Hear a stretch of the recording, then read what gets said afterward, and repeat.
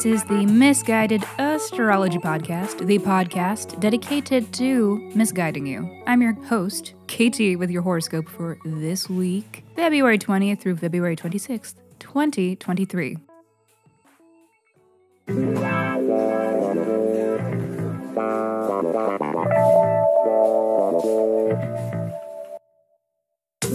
Welcome back to the podcast where I don't know you, but it might seem like I do because I am sharing musings that are based upon the sun and the moon and the planets and shit.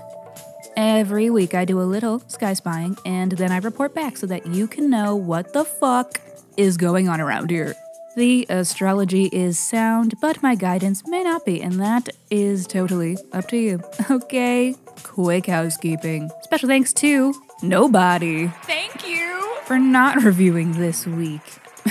JK. Thank you all for listening, and if you haven't reviewed the pod yet, ¿por qué no? If you do, I will send you a 24-page in-depth birth chart report. So review the pod and then let me know by emailing your birth dates, birth date, time, and location to misguidedastrology@gmail.com. And another little reminder to check out misguidedastrology.com/shop for birth chart reports, solar return reports, or birth chart readings.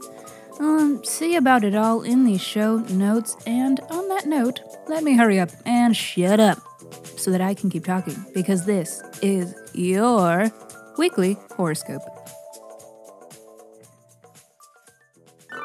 Tuesday.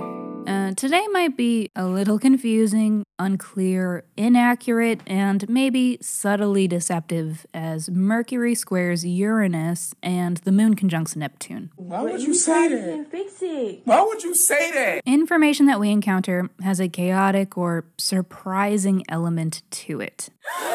And we're gonna be a little extra sensitive to the stimulus around us, so it'll be easier to react to minor inconveniences as if they are major inconveniences. It's everyone's favorite sport. I'd like to speak to the manager. Yeah, might be a bit like that, but might also be a bit like, I don't know why I'm crying. That's alright, baby. If someone catches you crying, no they didn't. I'm not crying, you're crying. It definitely works every time.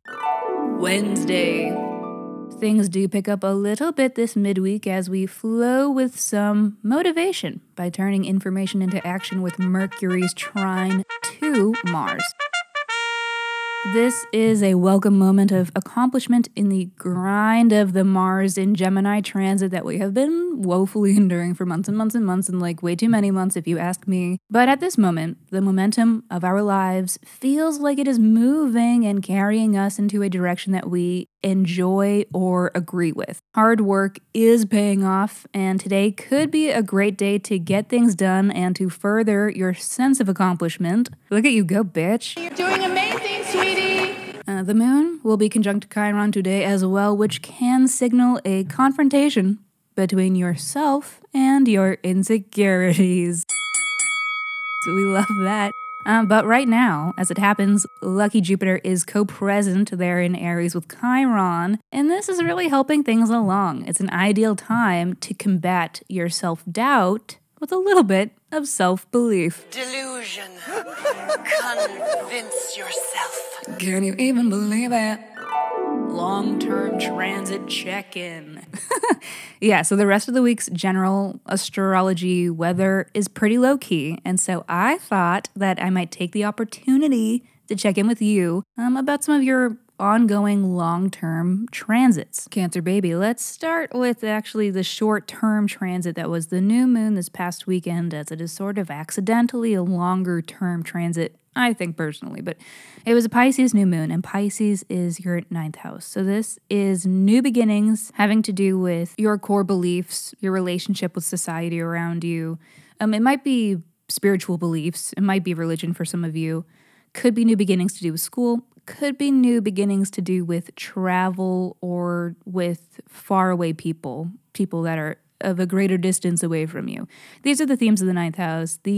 Also media and broadcast. So like getting your voice out there, being heard, saying something. There are new beginnings happening in these areas around this time. And they may or may not be obvious, but it's really important to put a little bit of intention or to pay attention to these themes right now because Saturn will be moving into your 9th house at the end of March. And Saturn is a planet of hard lessons, learning the hard way, having to grow up in that area of life. And so it's going to be making demands of your time and attention to these areas. And so anything you can do to get a head start on that will help smooth the transition at the end of March. And let's talk about the other fun long-term transit that has been Mars in Gemini. And Gemini is your 12th house, so this has been months of rigors and forced action being taken in your 12th house of mental health. So it's probably been a trying time for you mentally for a couple of months and maybe for just a little bit longer, but we are on our way out of that. Mars is the ruler of your 10th house and your 5th house.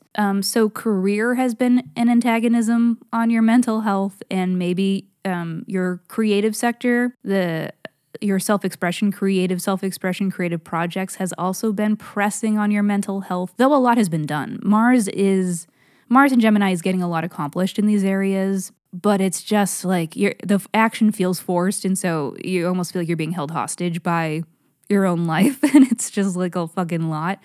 But we are on the way out of that. And I guess to end this little update on your long-term transits on a cuter note, I remind you, Cancer, that Jupiter has been in your 10th house and will be in your 10th house until the end of May, or mid-May, I forget.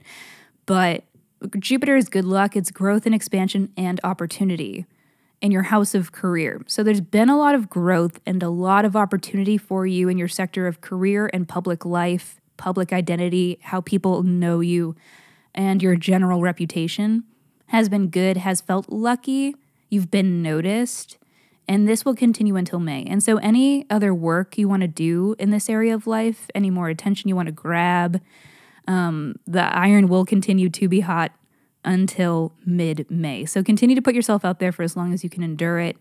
I know Mars has been pressing, and it is pressing on your mental health, so you do also have to figure out alone time, which is part of the 12th house. So Mars is like, learn to be alone and take time off. But Jupiter's in your 10th house, like, we're busy, bitch. And it's very confusing, and I'm so sorry. But we are improving. It's improving. It's all working and getting better, okay? Alrighty, everybody. Thank you for listening to the Misguided Astrology Podcast. I'll see you next Monday. Mwah.